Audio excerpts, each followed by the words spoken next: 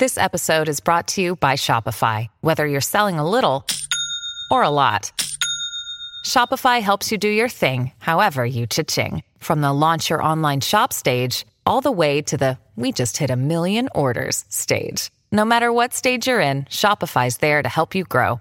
Sign up for a $1 per month trial period at shopify.com/special offer, all lowercase.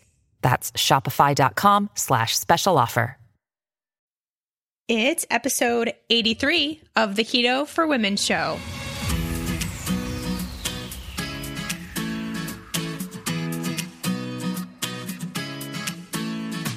You're listening to the Keto for Women show. This podcast provides the tools you need to create your own expression of a healthy ketogenic lifestyle so you can stop obsessing and start living. I'm your host and nutritionist, Shawn Miner. Now, let's get on with the show. Hey friends, welcome back. Thanks as always for joining me on this episode of Keto for Women, and yet another very special guest that I know you all are going to love listening to and learning from. Can't wait to get to our guest today and the conversation that we had. That was just great. Just two minds that think very much alike in this keto space, getting together and having a chat, which I know you all love. We will get right to that very quickly. First, let's hear a word from one of our amazing sponsors. I have exciting news coming from our friends over at Rasa. I know a lot of you are already on the Rasa train, but for those of you who haven't tried it yet, Rasa coffee is a coffee alternative that's made of adaptogens with no caffeine. These adaptogens are super herbs. They help you combat and cope with stress while also providing a natural and healthy energy boost. The biggest question I get about Rasa is, does it taste like coffee, or what does it taste like if it doesn't taste like coffee? And I will tell you, no, it doesn't taste like coffee, but it does still provide that hearty, robust, earthy, warm beverage that you want in the morning when you wake up. I know that's kind of the first thing I crave when I wake up, and Rasa does it for me without the caffeine or the jittery feeling that comes with it. The cool thing is that now Rasa has come out with 2 new flavors, and you are going to want to get your hands on them. First, there's the Cacao Rasa. This is a blend of the original Rasa with cacao beans. The combo creates a rich, chocolatey beverage that is so good, and it's great as a mid-afternoon pick-me-up. It has less than 5 milligrams of caffeine, so it makes for a very non-stimulating coffee alternative that you can have at any time throughout the day, and it's packed with those great adaptogens and antioxidants. I've been whipping mine up with some coconut cream in the middle of a chilly day, and it really hits the spot for that little mid-afternoon treat. But keep in mind, there's no sweetener at all, which is great for us keto ladies. And that means it gives you that chocolatey flavor without the sweetness. You guys are going to love it. It's also still going to do all those same great benefits to support your adrenals and your stress response while giving you a little bit of a boost midday. Then there's the Dirty Rasa, which contains a little bit of organic, fair trade, women-grown and operated coffee mixed in with their original Rasa. This does have a little bit of caffeine for those days when you just need a little extra pizzazz in your day, and also great for those looking to slowly wean themselves off of caffeine or just drink a little bit less caffeine. It's kind of Rasa's idea of a half-calf situation. But again, you're getting those adaptogens, you're getting that health benefit of the original Rasa at the same time. Now, I've actually been mixing both of the 2 flavors together as my morning pick-me-up, and I have to say it is so yummy. You've got to try it, especially blended with some healthy fats like coconut cream, ghee, coconut oil, MCT oil. Blend that up. It will really hit the spot, whether it's in the morning or maybe even mid-afternoon. Our friends over at Rasa, they love us here at Keto for Women, which means they're giving us 20% off of your order when you go to wearerasa.com. Use the coupon code KETO4WOMEN, and you will get 20% off your order. Again, that's wearerasa, RASA.com. Use the coupon code KETO4WOMEN and get 20% off your order over on their website. A huge thanks to Rasa for helping this show come to air and for that amazing deal they're giving to all of us. All right, moving on to our guest today, Allie Miller. I know many of you know her already, have heard her on other podcasts. I first met Allie at KetoCon last year in 2018 and heard her talk all about anxiety and how keto helps with that, along with a whole host of other lifestyle and supplemental factors that are involved. And I knew right away that I needed to have her on the show because there are so many of you out there dealing with symptoms of anxiety or depression or other mental health issues and not really knowing what to do, where to turn, what steps to take. So we have her, the expert, on the show today. Allie Miller is a registered and licensed dietitian and certified diabetes educator with a contagious passion for food as medicine and developing clinical protocols and virtual programs using nutrients and food as the foundation of treatment. Her food as medicine philosophy is supported by up-to-date scientific research for a functional approach to healing the body. Allie is a renowned expert in the ketogenic diet with over a decade of clinical results using a unique whole foods approach to a high-fat, low-carb protocol. Allie's message has influenced millions through media with television segments, features in O, Women's Health, and Prevention magazines, her award-winning podcast, Naturally Nourished, and within the medical community. Allie's expertise can be accessed through her website, alliemillerrd.com, offering her blogs, podcasts, virtual learning, and access to her practice, Naturally Nourished. All right, without further ado, let's hear from Allie. Hey, all you true crime fans, this is Mike Ferguson. And this is Mike Morphin. And we'd like to invite you to listen to our podcast, Criminology. Launched in 2017, we've covered a variety of strange cases from murders to missing persons. Some of the cases are ones you may not have heard of. Other cases we cover are some of the most historic in true crime. There are 200 episodes of Criminology available to binge on right now, and new episodes come out every Saturday night. Subscribe to Criminology today, wherever you listen to your podcast. Allie, thank you so much for coming on Keto for Women today. Oh, I am so excited to be here. Thanks for having me. I know we're going to have an amazing conversation already because we are so similar. I know. It'll be a lot of fun. This will be good. Okay. So first of all, of course, we want everyone to know who you are, where you came from, what you do, and how you got into it all. So let's start there. Okay. So in a nutshell, my name is Allie Miller, RD. I went to a naturopathic college of medicine, which is what kind of sets me apart from most dietitians. So I am a registered dietitian. I'm also a certified diabetes educator. But at my naturopathic college, I really started my foundations to be very grounded in nature. And I marry both the allopathic kind of conventional medical model with the naturopathic model with practice of what's called functional integrative medicine. So functional medicine is really looking at addressing the root cause of chronic conditions or undesired symptoms. So rather than silencing the symptoms and putting up roadblocks, I'm always working with each patient as like a detective of their body and trying to determine not only what the root cause is, maybe it's inflammation or hormone imbalance or micronutrient deficiency, but also what were the triggering events, because that's going to play a big role in whole body health and really optimizing that individual's body. So great. And so how did you even get into this from the start? Was it something within yourself or your family members, something that really caught your attention? Well, so I was a dance major in college initially, and then, had my realization of, well, I'm only going to be able to teach dance, not be a professional. And I've already taught dance for 4 years in high school. So I took a little bit of time off. I worked at a hippie gem shop, I like to call it. And then also started to really get into nutrition as my boyfriend now was doing some work in organic farming.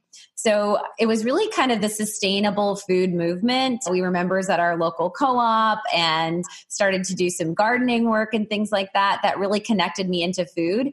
And honestly, I don't think I ate many vegetables outside of the frozen triad of cauliflower, peas, and carrot chunks. Truly, up until that awakening, I suppose. It really wasn't in my standard American diet upbringing.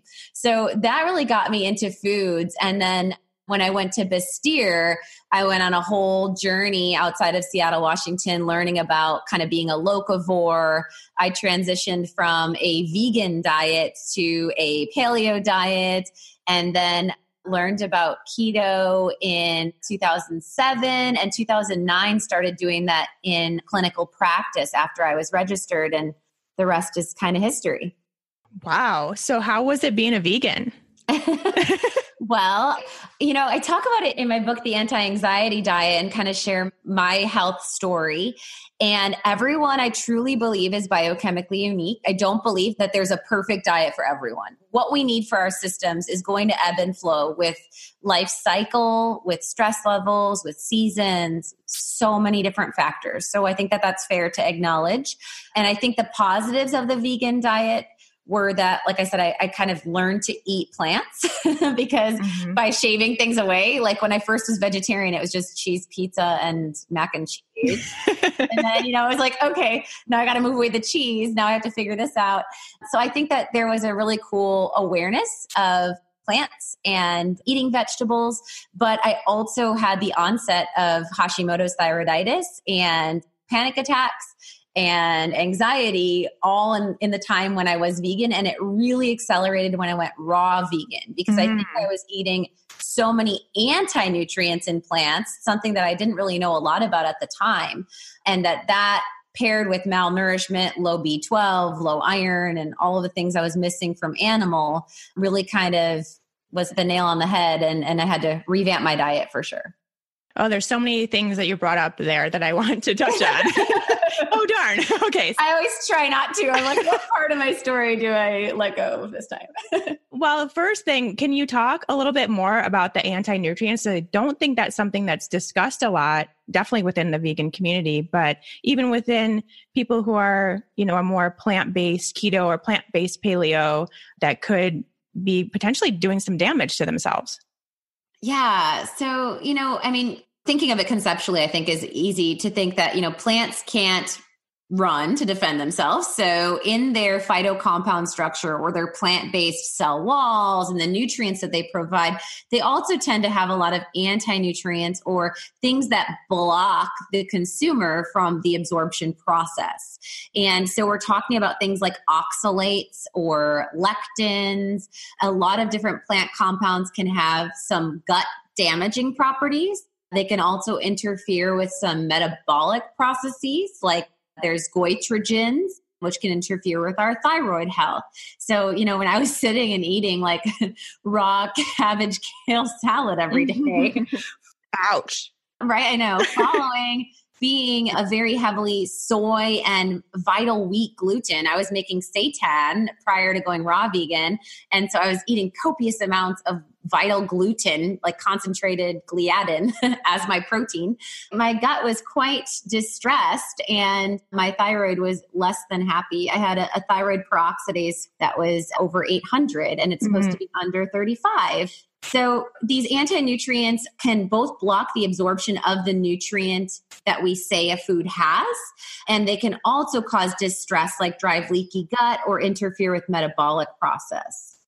Right. And it's not saying that we shouldn't be eating vegetables. I mean, we both are in the keto community touting real food keto and eat your vegetables and get this nice big plate of colorful things, right? So it's not that at all. Right. I think that that's a nice kind of connection to making harmony with the keto carnivore world is that I feel, again, kind of looking at a functional medicine approach, it's why isn't your body tolerating XYZ? So for instance, like I know Maura and Danny, they do a lot of stuff with their fat-fueled lifestyle. And, they both have done a lot of stunts as keto carnivore. Well, when she did her MRT test, which is a inflammatory food test, she found lettuce was a big reaction for her. So no wonder why she didn't feel good eating leafy greens, right? And that's immunologically, that individual's body determined that she was going to release inflammation in response to that plant compound. Or if someone's dealing with leaky gut and they're eating like zucchini noodles raw, which have more lectins than some other plants, that might cause bloating or like a rawness or an aching. And so rather than avoiding these foods, I think it's important to get back to the foundations of maybe you do well for a period of time doing keto carnivore while you support your gut healing with like a copious amount, 2 quarts of bone broth a day, and you work an elimination diet if you don't want to, invest in like inflammatory food panel. But you could do an elimination diet where in 3 to 5 day increments, you strategically test these different plant compounds and see what works best for your body. And then you use the nutritional wisdom that we've carried for hundreds of years of how to consume these foods, like massaging down the kale with your hands to mechanically break the cell wall and activate the enzymes, and adding that good quality real salt, which has, good electrolytes that'll help to also carry the nutrients into the body and reduce the goitrogen or negative impact of having those foods raw. Yes, so important. And really, there's a lot that can be changed and just learned just by giving yourself some tips for how to cook food. Right. And how to cook, especially the vegetables. Getting into different methods of cooking can do so much great stuff for your body, and it tastes way better. Absolutely right. Like acids and fats, whether someone's doing, I can't tell you, I'm now not a lot of keto people because they're pro-fat, but so many of my clients are like, oh, well, I just do the salad on its own and I put the dressing on the side. I'm like, okay, I understand if it's low quality, like industrialized soybean oil dressing at a restaurant, but like travel with your olive oil pack and you need to add that because you can't absorb vitamin K of your leafy greens if you don't have fat. Without it, yeah. Right, and you can't absorb your iron and your minerals if you don't have acid in your lemon or your lime or your balsamic.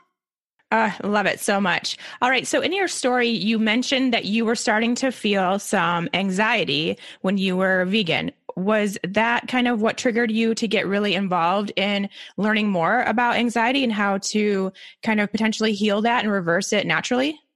I kind of honestly shelved that because a lot of it regrounded. When I added animal product back into my diet, it was like a game change for sure.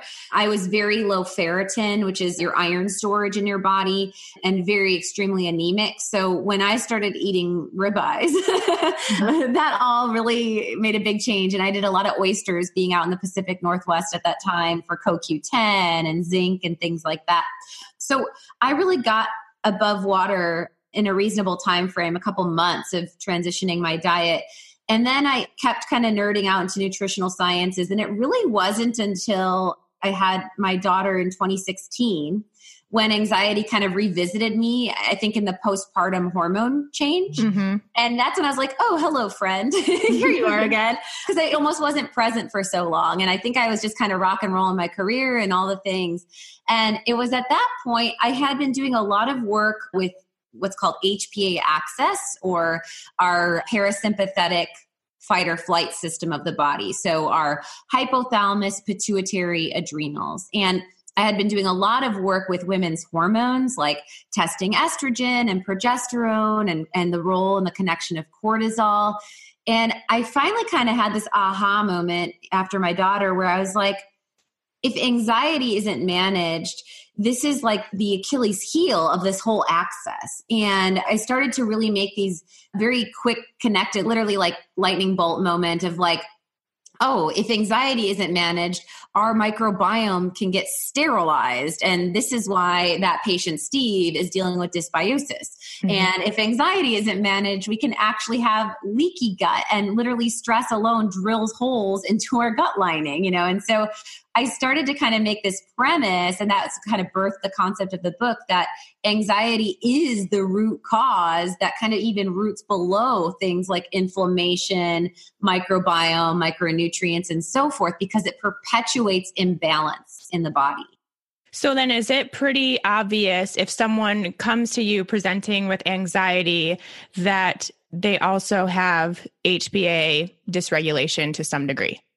Absolutely, because they're running in some form of fight or flight mode. They're either stressed and wired or stressed and tired, and that's still creating that wired mentality, as if you drove a car across country and you drove for 11 hours straight. you're so tired, but you can't shut down. Right. And so we get both symptoms of anxiety, of both the wiry, anticipatory, racing thoughts, difficulty concentrating, and also the so chronic fatigued, but not able to shut down and ground, if you will.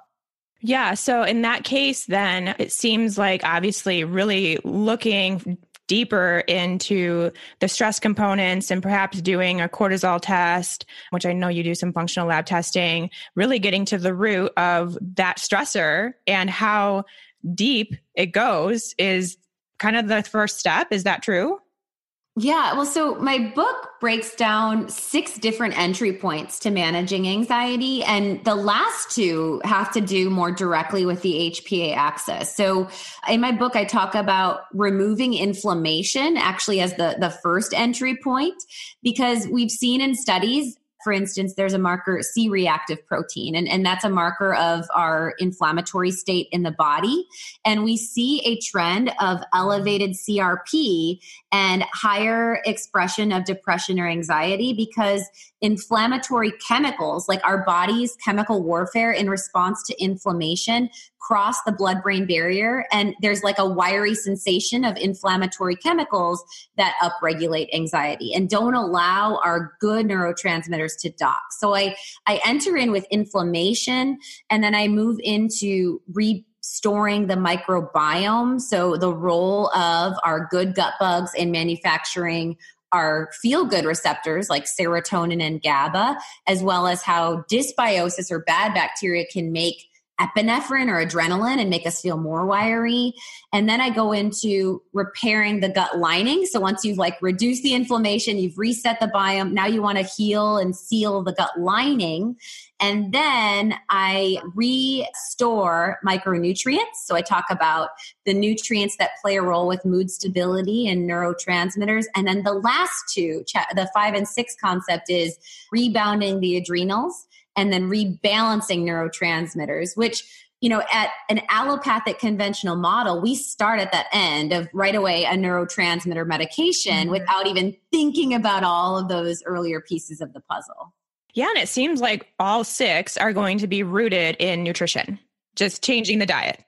Oh, yeah. And, you know, Sean, it's interesting because you might think that you have to follow it sequentially, but that's kind of a part of my role as the detective of the body, right? Is to determine like, okay, so someone that just had maybe a baby and is breastfeeding, they might need to really hone in on restoring their micronutrient status because they just grew a human. Yeah. You know, like they're depleted micronutrients. Or someone that just ran a marathon, we might look more into the adrenal cortisol or micronutrients. And someone that's dealing with rashing or hives and bloating and distension, we might dig deeper into doing like a candida cleanse.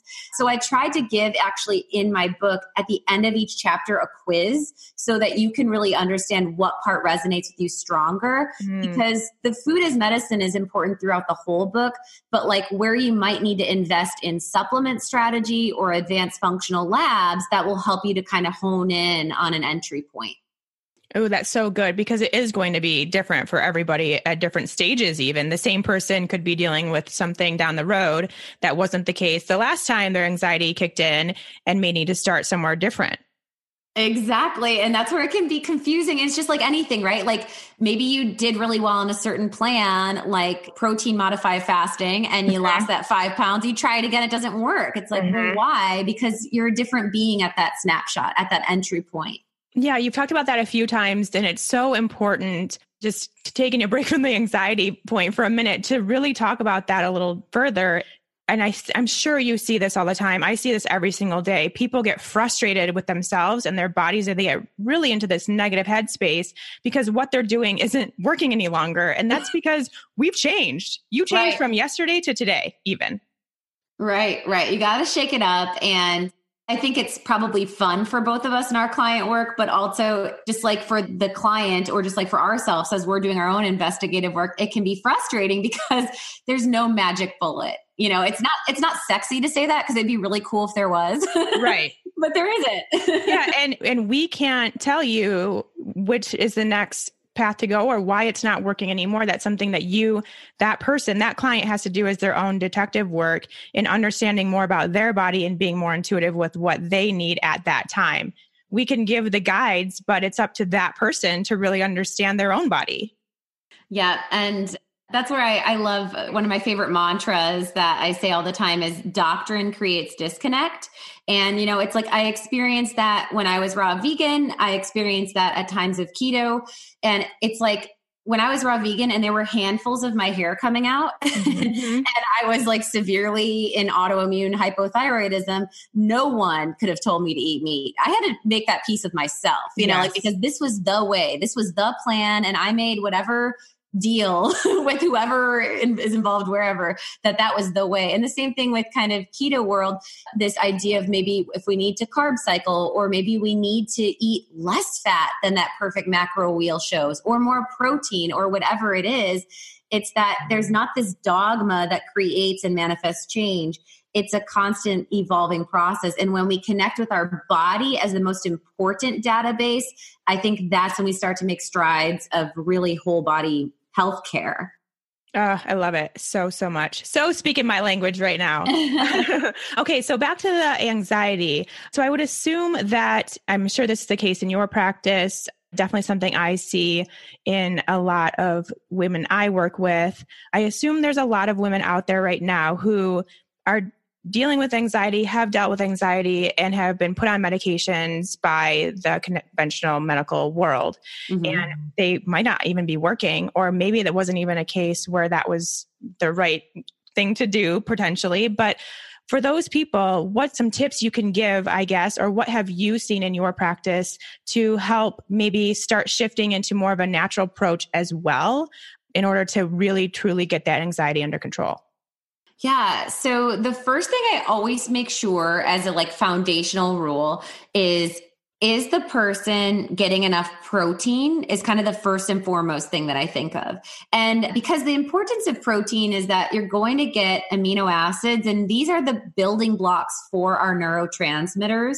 Protein can have a very grounding impact on the body. And now with that being said, excess protein, I mean really high amounts, beyond 2 grams per kilogram a day, can drive cortisol. We do see research studies that show that protein in excess can drive cortisol, but I see, generally speaking, especially with women, more so not enough protein consumption. So getting ample protein can be a big tool. And then usually I don't have to say to keto people getting enough fat, but for many women that are in the diet mentality and the low fat concepts or looking for calorie cutting, that's kind of the second thing I look at. If you're doing that and you're still dealing with anxiety and you have a close to ideal body composition or a low percent body fat, or you've had recent body fat loss, then you may be dealing with issues with your leptin. So leptin is the hormone that often kind of pairs with insulin. So we think of having insulin resistance in the standard American diet because of such high glucose levels or because of such distress from excessive carb consumption. And what happens with, intermittent fasting and or a low carb diet with keto is we get insulin sensitivity, and then, the insulin values go down, and we get into an ideal range of fasting insulin levels and what have you. And that reduces inflammation and helps with weight loss and all of these benefits. Well, leptin kind of follows the same suit. And I feel that leptin is what's responsible for the keto high. When you're rocking it out and you feel like you're walking out of the grocery store and you just want to pick up a stranger in the parking lot and hug them for some reason, that's leptin. That is leptin. And you are raging leptin. And that's an awesome, beautiful feeling. We all know it. But for people that are I lost that, I'm still measuring ketones, but I lost my keto high, or I don't have that cognitive hit, or I'm now getting insomnia, I'm not sleeping as well. Often we go from leptin resistance to enhanced leptin docking, which is that hugging a stranger. And then we can go into leptin depletion. And leptin gets burned out, especially, like I said, if we don't have enough body fat reserves and we're underfeeding, we're over fasting, we're over stressing and over caffeinating or over exercising. It's who is that?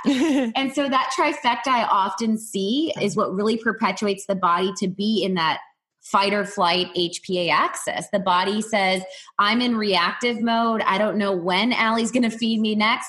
I don't feel comfortable with these reserves I have here. So I'm going to put the brakes on these processes. We often see reverse T3 go up, and that can interfere with our thyroid, and that can drive anxiety. And then we also see leptin levels go down, and that can also drive and perpetuate anxiety. So even beyond neurotransmitters, we can see a lot of hormone influence that I think can be just as important. Mm-hmm. Yeah, definitely. And I guess with the leptin, how is that something that can be restored? Is it just kind of taking a step back from what you have been doing again, and maybe kind of looking into your own body, doing some things a little bit differently and getting that back to baseline? Right. So like leptin can be enhanced with good quality omega-3 status. So that's a great natural mood stabilizer anyway, like 2 grams a day of a combination of EPA and DHA. Those are the active components in your omega-3s. Mm-hmm. And really ramping up fish and wild caught shellfish in the diet to like 3 to 4 times a week. That can help with leptin. I generally would recommend for that individual that's doing that trifecta of they got to give something. So if they're like really committed to their spin class, then we have to make sure they're sleeping at least 8 hours a night. And we have to probably take a break from intermittent fasting and have them eat something within the first 2 hours of rise. If they're willing to give up their high intensity interval training, maybe they can keep the fasting, and so it's kind of a little negotiation of this is what's creating distress to your body or fight or flight response. How do we get the body to swing the pendulum back into regulatory function? And I think of both with anxiety, we also see a lot of hypothalamic amenorrhea or loss of period. Mm-hmm. It's the same type of kind of concept, right? It's just another symptom that the body's saying, this body is under unpredictable stress mode. It's not safe right now for it to be an optimal regulatory, which is reproductive, metabolic, sleep, and mood stability health, really. Right. So true. Before we move on with the show, I have a great offer to share with you all coming from our friends over at ButcherBox. As most of you know by now, ButcherBox is the go-to source for the highest quality, best tasting meat sourced from happy, healthy animals. And I think we're all aware by now how important that is. For me, it's the only meat I'll eat because it's the only meat I trust these days. Even the meat at the grocery store nowadays that's labeled grass-fed isn't enough for me because many times that cow was still fed grains to fatten him up and they don't have to put it on the label. Cows are not meant to eat grains ever. This causes them to be really sick. They store toxins in their fat, and then we eat it, and it makes us toxic as well.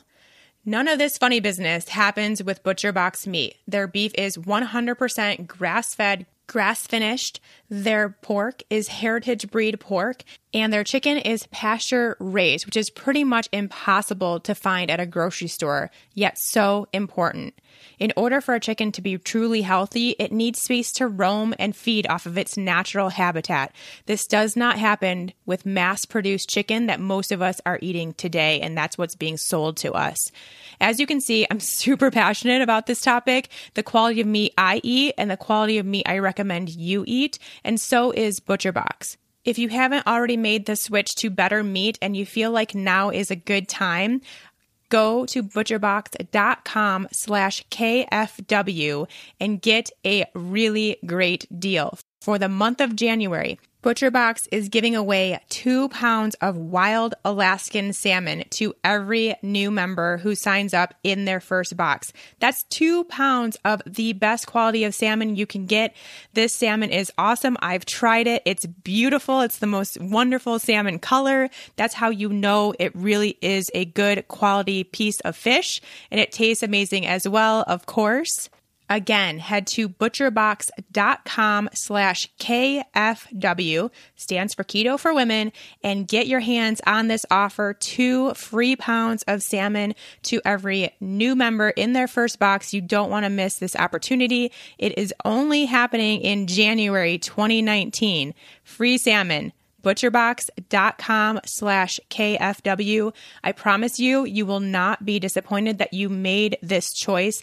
beyond being the best quality meat, it is the best tasting meat I have ever had in my entire life. Every single time. Their quality is just amazing. And it's delivered right to your door. So you don't even have to do anything. You don't have to go to the store. It's all right there at your doorstep. You put it in the freezer. It's good to go for a month. You've got nothing to worry about. Head to butcherbox.com/KFW. And let's move on to supplements, because that obviously has to play a pretty big role in the whole thing too. Absolutely. So I always am going to layer on adaptogens, especially for the individual that is like the type A go, because we have to bubble wrap essentially their thyroid and their adrenals and their stress responding glands from that stress impact. And we don't want them to always shunt out the adrenal cortisol and epinephrine, that adrenaline fight or flight response, from stress influence. So adaptogens are fantastic. These are things like ginseng, ashwagandha, rhodiola. There's a whole world of mushroom and fungal compounds like cordyceps and reishi. We're learning so much more about the different mycology strains that can help our system to be more resilient. But these are great things that I like to be proactive with in that individual that's high stress, even ideally before they get in the burnout mode of anxiety. And then if they're dealing with anxiety, I love L-theanine, and I like to layer in nervines. So adaptogens are herbs that help us to adapt to stress demand, and they can help us to not experience like stress-induced fatigue and be more resilient. Whereas nervines are calming in their nature. So these are things like chamomile, and the German chamomile is the one that's highest quality, or we're looking at things like skullcap or valerian. These herbs have a somewhat sedative, calming nature to them and will reduce that upregulation of that stress response. And then L-theanine is a amino acid compound. It's what's in matcha tea. It's why matcha is so kind of buzzworthy. And it helps our alpha brainwaves. So it actually helps with concentration, focus, creative thought process. It helps us to get into a deeper state of REM cycle. And so I have a lot of different combination supplement formulas that I use in my Naturally Nourished supplement line that I put in different, like a stress support bundle and adrenal rehab, and try to guide people in what synergies work well. But those are good entry points, along with a quality omega-3 as foundation. And then the last thing I'd mention is B vitamins, because there's a huge connection on methylation and mood stability and neurotransmitter production. So making sure that you're not taking a complex or a multivitamin that has synthetic Bs. You do not want folic acid or cyanocobalamin, which is spelled with a C. That's a form of B12 that is synthetic. You want methylated folate. So 5-methyl tetrahydrofolate, that's a big word, but you want to look for the word methyl or methylcobalamin as the more bioavailable forms. And that's going to help about 40 to 50% of the population that have a genetic inability to convert those synthetic forms. Oh, I love it so much. And these are outlined in your book, I'm assuming, with more information on who should be taking what? Oh yeah, there's a whole, so in the end of the book, I actually go back into each of those R's, and I have like my favorite products to reduce inflammation. And we talk about like curcuminoids and turmeric and boswellia and other plant-based compounds. And then the, omega-3s, it goes through each section. So we talk about antifungals and the dysbiosis, or probiotics and things to consider and look at. Very, very detailed. Yeah, I was assuming that. Yeah. So we did mention before we started recording that there are, for those that are on medication currently, supplements that would not be recommended.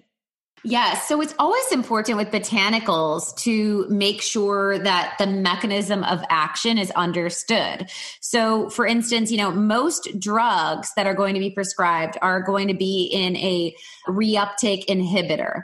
And so we think of most commonly SSRIs, or selective serotonin reuptake inhibitors. There's also drugs like Wellbutrin, which work on our dopamine. And then there's drugs like Effexor, which work on our norepinephrine and our serotonin. But we want to be mindful that the herb doesn't interfere with that feedback of the receptor that the drug is targeting, or that could drive more mania or, severe mood impact. So St. John's wort is one that definitely cannot be taken with SSRI drugs. Also, we want to be mindful of things like 5-HTP. So this is the precursor to serotonin. And also even tryptophan. I really like to keep, if someone's on an SSRI, tryptophan only from the food, which is going to be in like your dark poultry, like chicken thighs and things like that. But no tryptophan as a supplement, or especially 5-HTP, which is that intermediary building block. Because if you're taking a drug that's modulating the receptor feedback and you're also taking the building block, then you're going to get an excessive expression. Now, thinking foundationally, you might want to start with the 5-HTP before trying the SSRI, because you'd be adding more tools to the soup pot to scoop from than playing with the feedback. And that may be a better approach, but they can't go hand in hand. You'd have to wean off the drug first.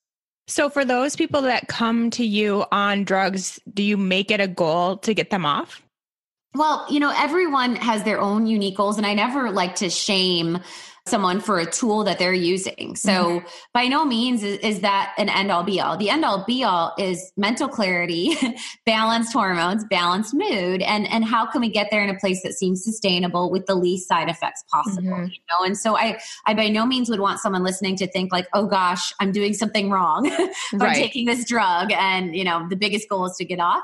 But I will say that as people wean off of their drugs that they've been on, they get enhanced things beyond the anxiety reduction. So whereas the drug may have been reducing their anxiety, they may have also had a really big slump in their libido or sex drive. They may have also started to experience some kind of numbness or apathy or brain fog or memory issues.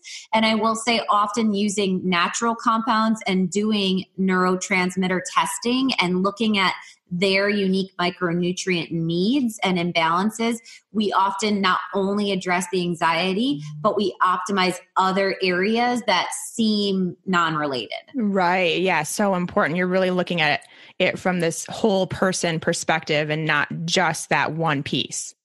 Yeah, exactly. I call it kind of like upstream medicine versus downstream. So it's like we're both addressing the need, but we're also anticipating before the other things show suit. Right. And that's going to create this optimal performance. And if someone's dealing with anxiety now and not currently treating it with any support from a traditional sense, then it would be probably wise to perhaps look at your book first before deciding which path to take, whether to go natural or the traditional medicine route. Yeah, I would say at least, because like I said, you could address other things. You might clear up a rash. You might enhance your digestion and have a well-formed bowel movement daily now. And, or maybe you lose that 5 pounds of stubborn belly fat because you manage your cortisol. And I think foundational tools for the listeners that are like, I just need somewhere to start. My favorite kind of go-tos, like I said, I would definitely look into L-theanine as an awesome tool, and maybe switching out your coffee. I know. For matcha, because coffee does drive epinephrine or that adrenaline. So it can perpetuate anxiety for certain. Whereas the matcha has caffeine, but it has that L-theanine in there. So that would be a lifestyle trade out maybe. And then you may even supplement with L-theanine, and that can be done safely with all drugs, as can magnesium glycinate. That's like one of my favorite. I mean, magnesium's like the original chill pill. And that's why I'm such a big fan of like 2 to 3 cups of leafy greens every day too in all of my clients, because I want them having that foundation of magnesium. Right, right. Now, obviously, keto fits really well into here. I think we can all kind of agree with that, us keto ladies out there, that this is a really good fit. But is there anybody where that wouldn't be a good fit? Well, I use keto as a component of the anti-anxiety diet specifically, actually, because the same mechanism in which ketones cross the blood-brain barrier, which is how they are so powerful in epilepsy, they actually sit on the receptors and enhance GABA, which is a relaxing neurofeedback chemical, and they reduce that excitatory epinephrine. That same mechanism can support us in feeling grounded and in having less of that high reactive stress response or anxiety type response.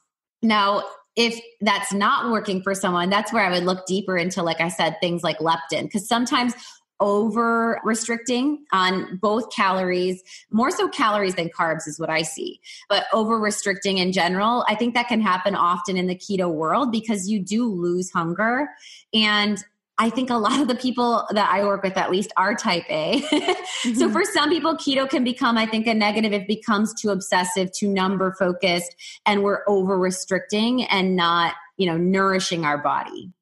Oh, so true. I see that so often, and it really can be damaging. You're doing more harm than good at that point, simply because of the stress it takes, even though you may not necessarily feel that stress. If you think it's easier to count your macros and put everything into an app and calculate every calorie, you may think that's fun, but your body doesn't. And that's not really how we're supposed to be treating our food supply.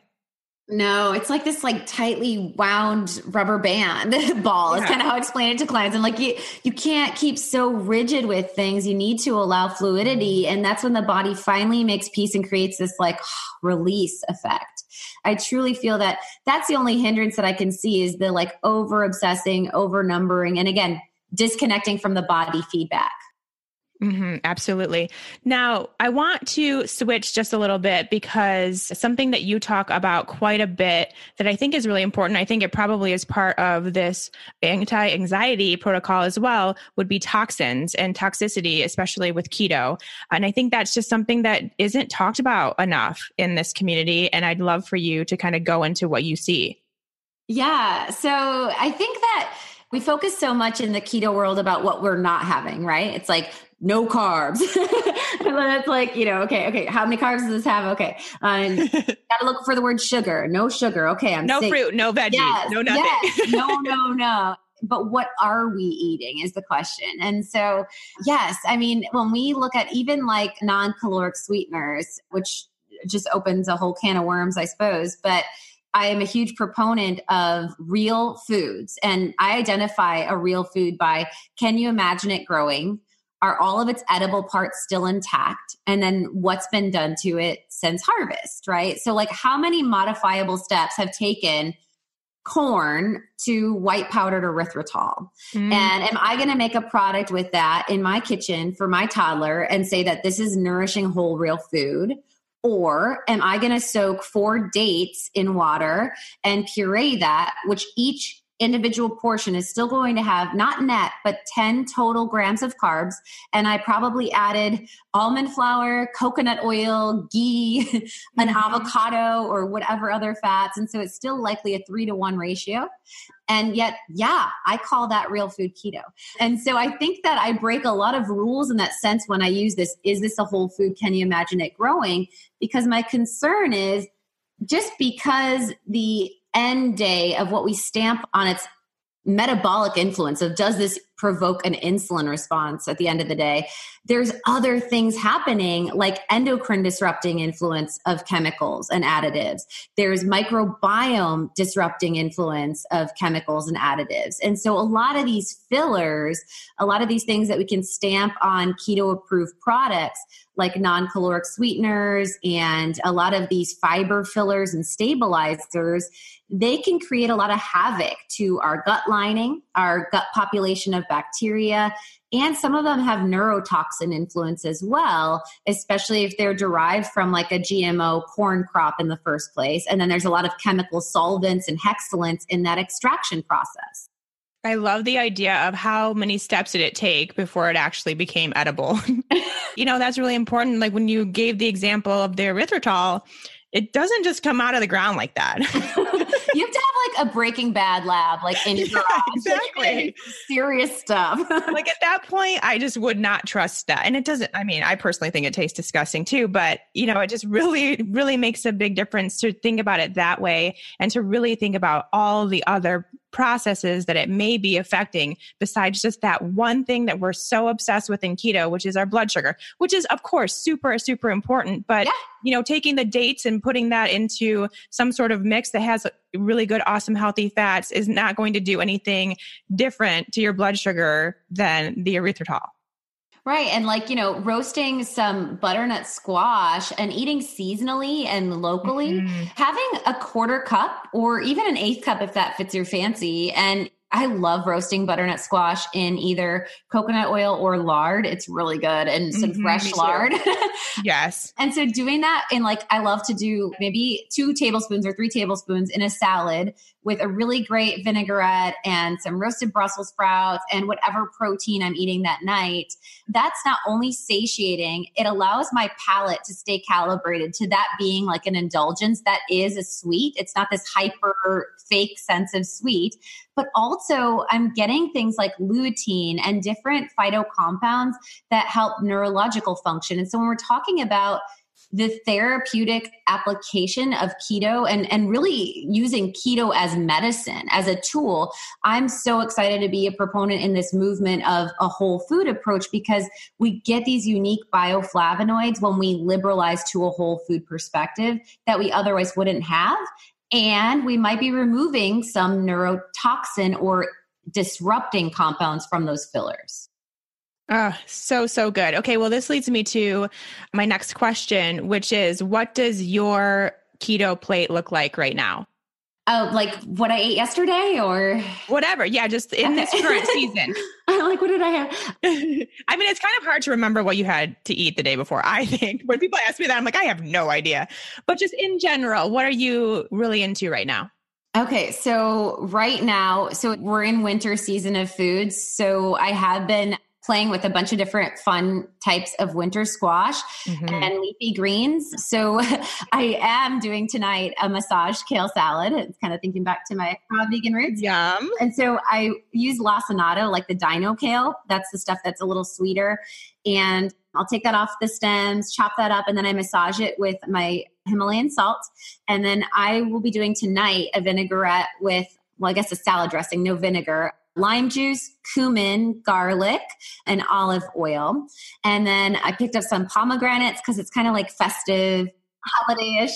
I peeled my first pomegranate yesterday. First time ever. It's kind of fun. Oh, totally. Yeah. Did you do it underwater? Yeah. Okay. Yep. That's the trick. Yes, it was good. Yeah. So we'll be sprinkling that on the salad with a little bit of, actually, I just mentioned roasted Brussels sprouts and then chopped up bacon. And tonight's protein is pork and beef meatballs. So wow, that's what I'm eating tonight. You always make such elaborate plates? Well, so I'll keep that dressing, shelf stable. I don't refrigerate it because the olive oil will get chunky. So if I make a dressing, I make it for 3 to 5 days. So that's like there. And then the meatballs I'll have then tomorrow for lunch. And so I cook 4 times a week as like an entree. And then I do a lot of what I call adult Lunchables for lunch, where I just like snack Piccadilly. Like it might be half an avocado with fermented sauerkraut and some Marcona almonds, some olives, and then maybe like some in-house roasted turkey. And I just kind of like hodgepodge that. Oh, I love it. So, it's not always like a beautiful aesthetic, but it does the trick, and it's all whole real food for sure. And does your toddler eat the same? She does. So I don't restrict her as far as keto, but I do, as I say, I don't restrict her, but she's never had a grain yet. Mm-hmm. So she is kind of, I guess I would say the word paleo is the most appropriate, but she does dairy, cultured dairy. Unless she has like phlegm or mucus, then we totally pull out dairy. And that's a big one for kiddos with ear infections that, I really try to share with parents. The dairy phlegm is a big one to watch in this season, because they just don't know how to blow their noses. They constantly suck it back in. And it's true though. That all gets congested, and that's where we get ear infections. And that's, the number one cause of antibiotic use. And I think that's a huge impact on our little one's health right away. So things to be mindful of. That's a really good tip. All right. Well, let's finish up by telling everyone a little bit more about where they can find you, the book, your practice, all that good stuff. Okay, so we try to keep it super simple for you guys, and everything is pretty much Ali Miller RD. So it's ALIMILLERRD. So like social media is at Ali Miller RD. My website is alimillerrd.com. And you can get the anti-anxiety diet wherever books are sold. So totally go support your local bookstore, buy it at Barnes & Noble or your mom and pop bookstore and ask for it on the shelf if they don't have it. Or you can get it on Amazon or on my website. I have a section called Books and Programs, and that's where I have a bunch of different ebooks and such as well. And you mentioned you have a supplement line for the one specifically that you mentioned. Yeah. So the one with the L-theanine and the nervines and adaptogens is called Calm and Clear. And that literally people do say it saves marriages. So just saying. I think it may have. I mean, well, that's important. I know, right? I've been taking it for like 5 years, so I don't know. I'm still here. And yeah, we have a whole line. It's 35 different items that are all third-party assessed and tested for potency and purity. And I use them in my functional medicine clinic, and they're available for public use. And that's on AllieMillerRD.com under shop. And your clinic is where? So it's all virtual. So I just work from home. Yeah. And I work with clients over video conference or phone. And things are getting pretty rocked. I think I've booked into September of 2019. Oh. Well, we've got a while to wait. Yeah, I'm not taking many new clients now, but that's where it's been really fun developing tools like this book, which you're not self-diagnosing. You're actually using, like I said, the quizzes and such, and being able to bring in interventions.